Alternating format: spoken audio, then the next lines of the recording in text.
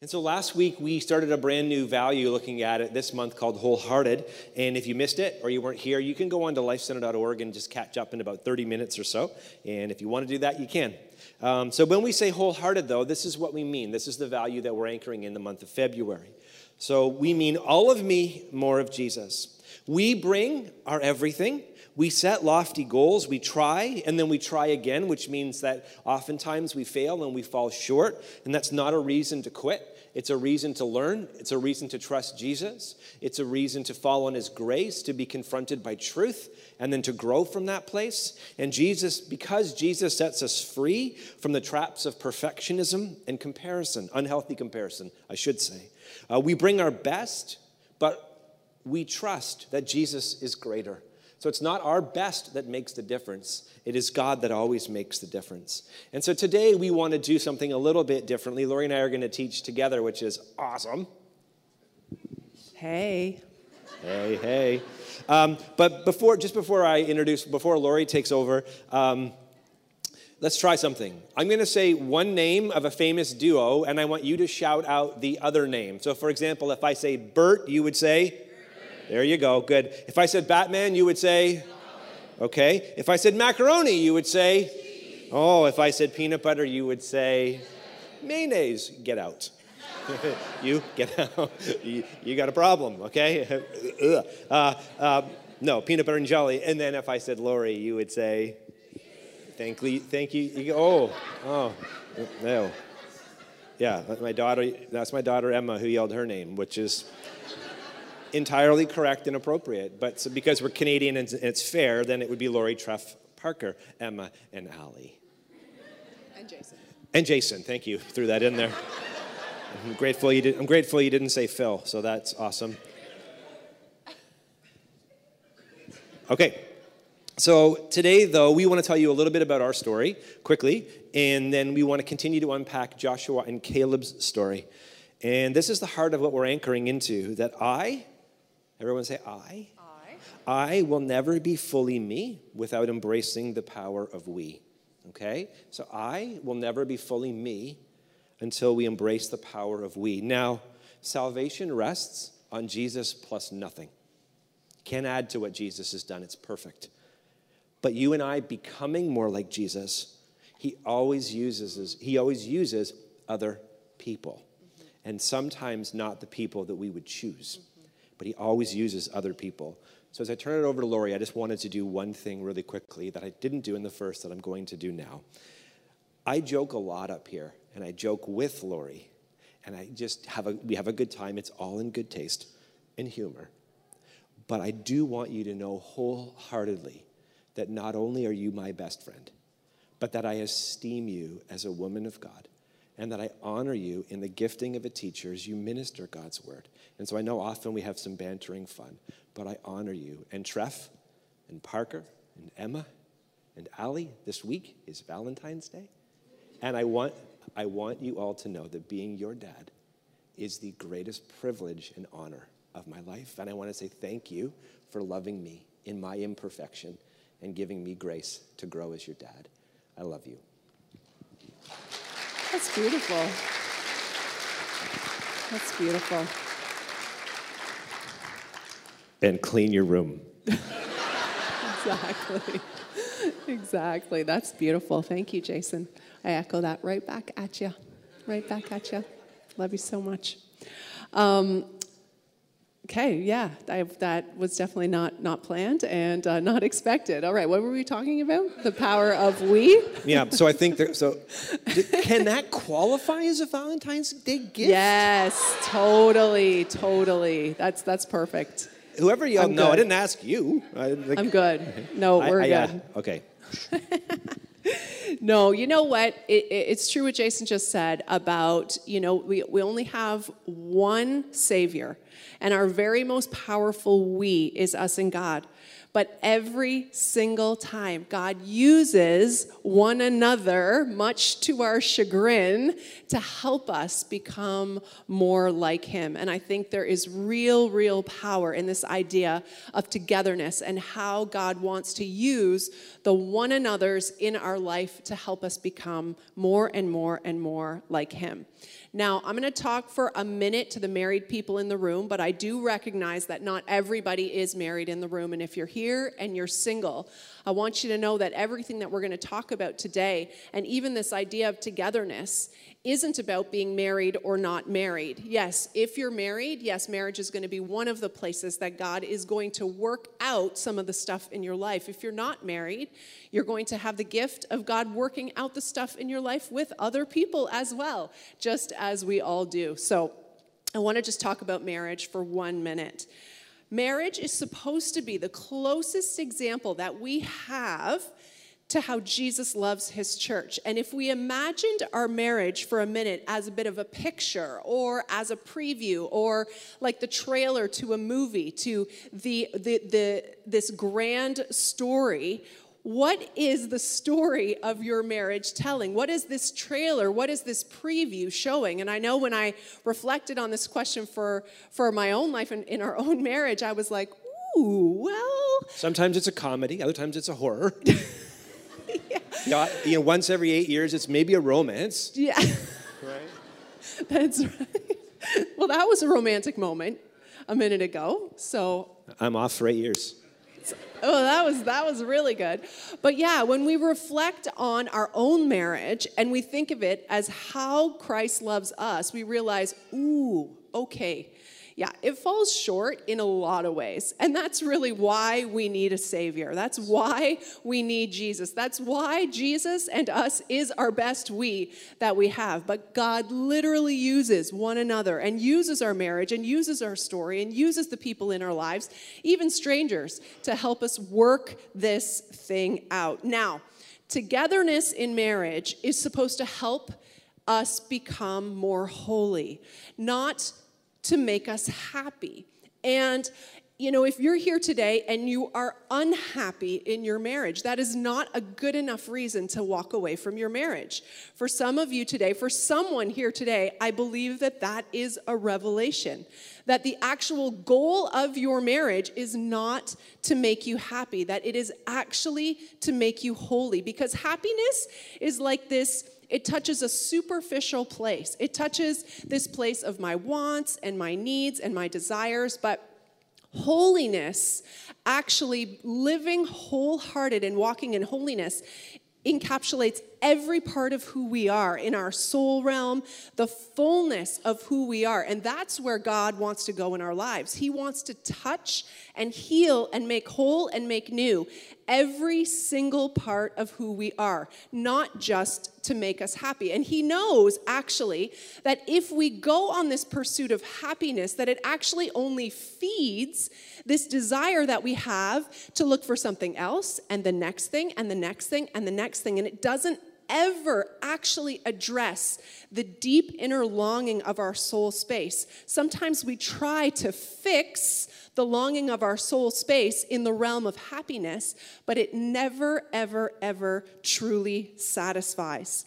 If we believe happiness is the goal or the purpose of marriage, we'll miss the beauty that comes from serving, from surrender, and from sacrificial love. And listen, those things are not easy. In the heat of frustrations, in the heat of when things are not going the way they should be, and listen, we are the best judges of what is right and wrong, aren't we? I know what I need. I know what I want. I know what's right. And you know what? All those things may be true. But the higher truth to all of that is what God wants to do and work out inside of you that's larger than just your immediate desires and needs and things to make you happy. There's a surface temptation in every single relationship in our life, and this doesn't just play out in our marriage. This plays out in our family relationships, friendships, work relationships, all kinds of relationships that we want our fleshly desires gratified. What does that mean? That means that every single one of us in the things that we want and we think we need. We can actually fool ourselves to believe that we deserve those things because there's nothing wrong with those things. And maybe there is nothing wrong with those things. But those things are not the things that are actually going to bring you the fulfillment that your soul longs for. The truth is, you will never find the fulfillment of your soul from just meeting the gratification of your flesh, from just meeting what makes me happy. In our relationships, God wants to move us away from what we believe we need to what He has already made provision for us, or what it is that He's trying to work out in us in the trial. But it's hard for us to push past the surface of what we think we need, of what we desire, to the deeper place of what is going on at the soul level. And I'm going to give you an example of this and how this has played out in my marriage personally. It's a personal example, it's a vulnerable example, but I hope that it helps to paint a picture of the difference between just looking to a surface need to going to what is really going on in the soul space. A number of years ago, I had this insecurity or this inferiority towards Jason.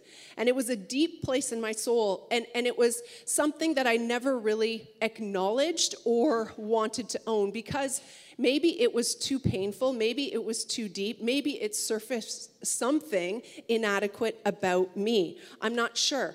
And so because of this, what happened in our marriage and kind of how this played out is I would sometimes resent him, or I would pull away, or I would withhold love. And there would be these times when he'd lean in and he'd say, I feel like I just can't reach you. I feel like I can't connect with you, or you're distracted. Why can't I reach you? And it was very easy for me to just address what was happening on the surface of the relationship and maybe push back and say, oh my goodness, I'm right here. What are you talking about? And just push back and say, you're being too needy. You need too much. You expect too much of me. And I could push that back and blame him for other things and just keep it in the surface realm. But when I actually brought that before the Lord and the Lord began to reveal something going on to my soul space, all of the sudden, I had to take a look at that, and I had to allow God to bring some healing in my life that actually Jason could never, ever, in all the power of what he could do, could never actually fix or heal what was going on in the soul. Which admittedly is not that much power.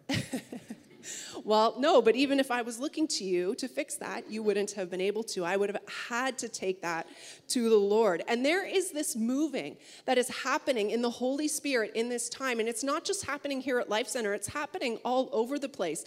And it's taking us from a place of hiddenness. It's taking those hidden things that are in our soul that are literally blocking us from stepping into the fullness of the provision that God has made for us. It's taking us outside of just living in the surface level of what we see, or dealing with the consequences or the reactions to what is happening on the inside. He's bringing that out of hiddenness and uprooting in our lives the things that need to be healed in our lives. James 5:16, I love it. I love it. I love it. Listen to what it says. It says, confess your sins to one another and pray for one another that you may be healed. I love this because the way that it's written, it's actually giving us the provision. It's telling us specifically what we need to do to be healed. It is so, so incredible when you read the scriptures and when you read them and you see that God is giving us the way. He's telling us how we can be healed. I don't want to hang on to inferiority. That is never going to serve me. I don't want it to be a part of my life. It does not come from God. And so literally, God's word is saying, confess your sins to one another. Pray for one another that you may be healed. I want to be healed. So he's telling me what I need to do.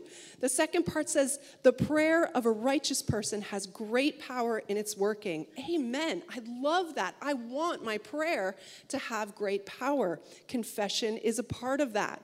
Part of living wholehearted is coming out of hiding, becoming known to someone, so that you can be healed, so that you can be made whole. There's no way around it. There's no way around it. And either way, there's going to be pain. There's either going to be the pain of isolation and walking it out alone, or there's going to be the pain of walking it out in community, because none of us are going to do this perfectly. None of us are going to walk this out perfectly. Even when we come out of hiding in community, it may not go the way that we thought, but I promise you, the stuff inside your soul is way better out than it is in. And the benefits, the rewards of togetherness far outweigh the risk of living in isolation. Fear wants to keep you in isolation. Fear wants to hold you back, and fear wants to say that if you tell that person, if you say that thing, if they know that, they will leave you. And you know what? At the end of the day, we don't know what the outcome is, but I can promise you, if that thing that is in there does not come out, you will lose them anyways, because there are repercussions of those things that are happening every single day that we're not dealing with. It is so, so, so important to let what's happening in the deepest part of you come out to the surface so that God can bring healing. Now, this is what it can look like, and this is what it looked like for me as I walked through that process. So I had to take some time and I had to pray, God, what is really going on? What is happening in this kind of cycle that would go again and again and again in our relationship? What's really going on? And as he began to speak to me, I had to repent for embracing that, for believing this lie, this thing that was not true. I had to lay it down before the Lord. I had to lay down the hurt that I had caused to Jason because of holding on to this. I had to take some time with God and own that and repent. And then I needed to receive a higher truth. Okay, this was a reality. This insecurity was in my life. It was true. But there was a higher truth from God's word about who he said I was, that I wanted needed to exchange that for. Inferiority for confidence. I'd way rather be walking in the confidence of the Lord than inferiority. For sufficiency, for rest in God, for my identity to be rooted in Christ. All of those things sound way, way better than walking in inferiority. And last but not least, the power of confession. I actually had to say it out loud to someone. Sometimes the person that has been affected is not the best person to confess to. Sometimes they are, if the Lord leads you in that way, but sometimes they're not. Sometimes you need to talk to somebody else, because sometimes that confession could actually cause even more pain, especially if in your confession you're like, yeah, you did all of these things that hurt me, but I just want you to know I forgive you.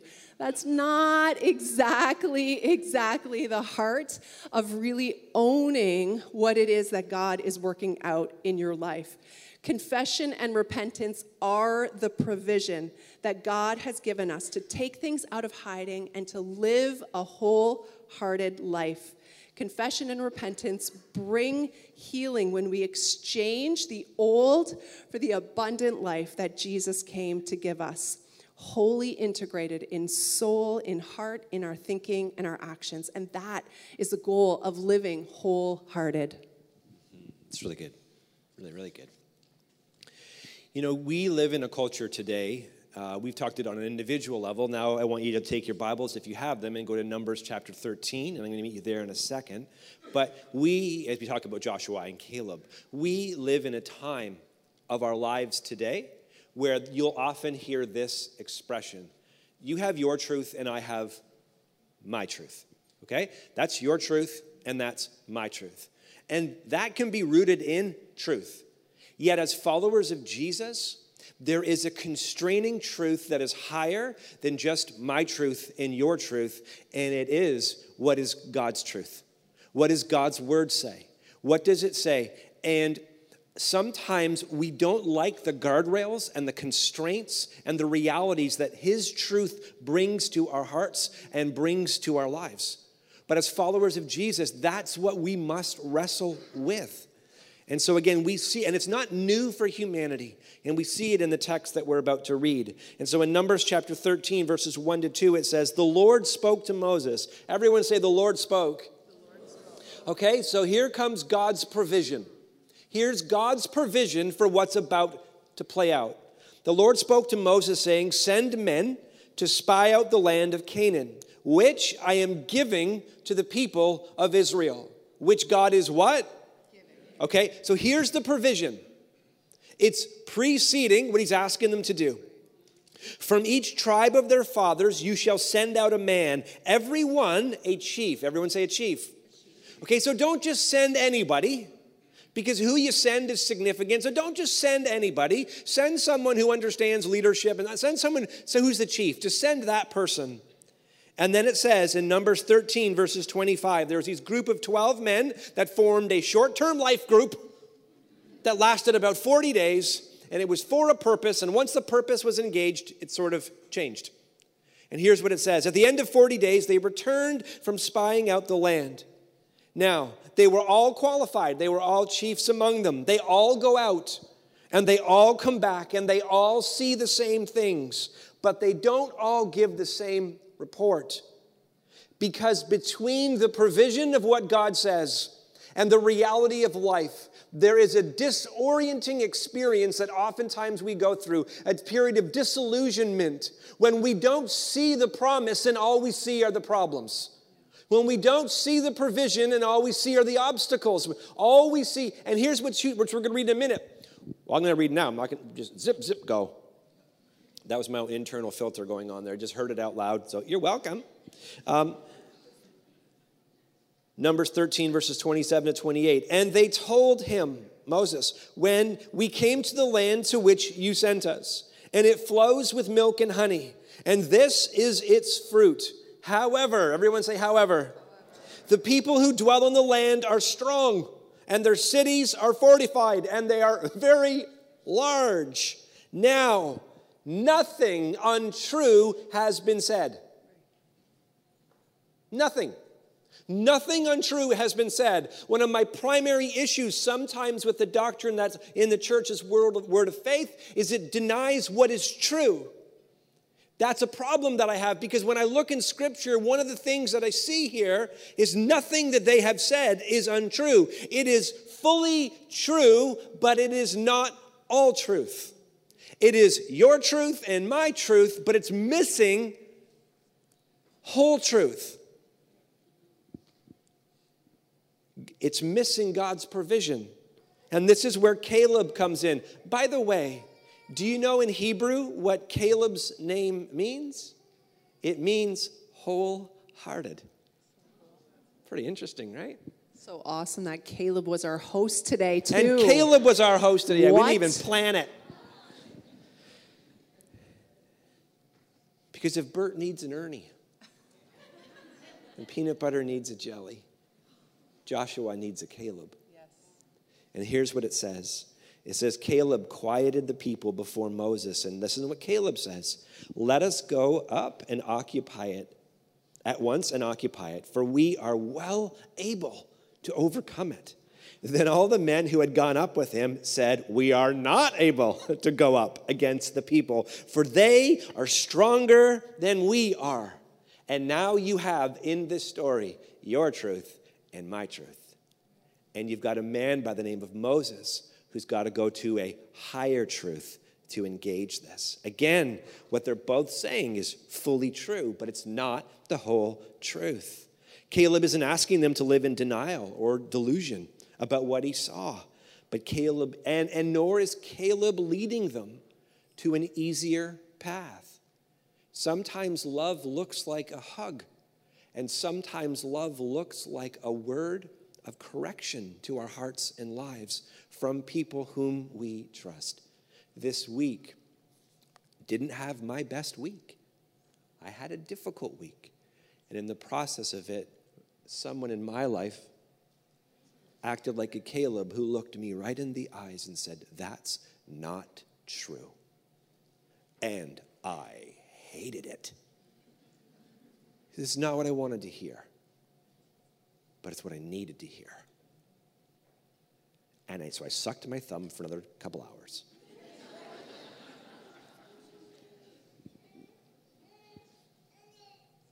Because in my life and in your life, when all we see are giants in the land and fortified cities, metaphorically speaking, we can lose heart. And instead of being wholehearted, we can begin to second guess all of our realities. And so my question is, you don't need to be married at all to have a Caleb. Do you know that sometimes I'm listening to a podcast and God uses a Caleb on a podcast to speak truth to my life? Sometimes I'm in my life group and nobody knows they're being a Caleb, but they begin to share something and it begins to course correct what I was thinking and feeling. So again, this is not based on your marital status. This is based on our relational status with God plus nothing. But we need one another. So good. I love what Joshua says, to Caleb in this story, and it is so powerful. Let's look at Numbers 14, 7-10. He says, the land which we pass through to spy it out is an exceedingly good land. If the Lord delights in us, he will bring us into this land and give it to us, a land that flows with milk and honey. Only do not rebel against the Lord. Do not fear the people of the land, for they are bread for us. Their protection is removed from them, and the Lord is with us. Do not fear them. But listen, then the congregation said to stone them with stones. Wow. But the glory of the Lord appeared at the tent of meeting to all the people of Israel.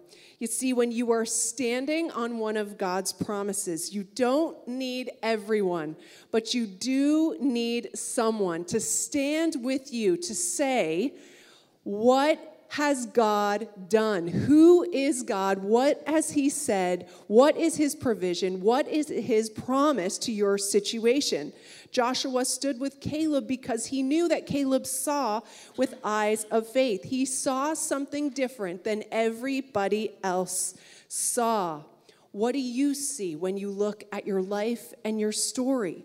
Do you see obstacles? Do you see the giants all around? Because I can promise you today that if all you can see are the obstacles, those are standing in the way of the provision that has already been made for you. There is a provision for your situation, but those obstacles, those giants, can actually block your view, your vision, your ability to see, your ability to grab hold. And it is so important to have people in our lives that can look and say, wait a minute, but God, but there is a provision. There is a provision in this story.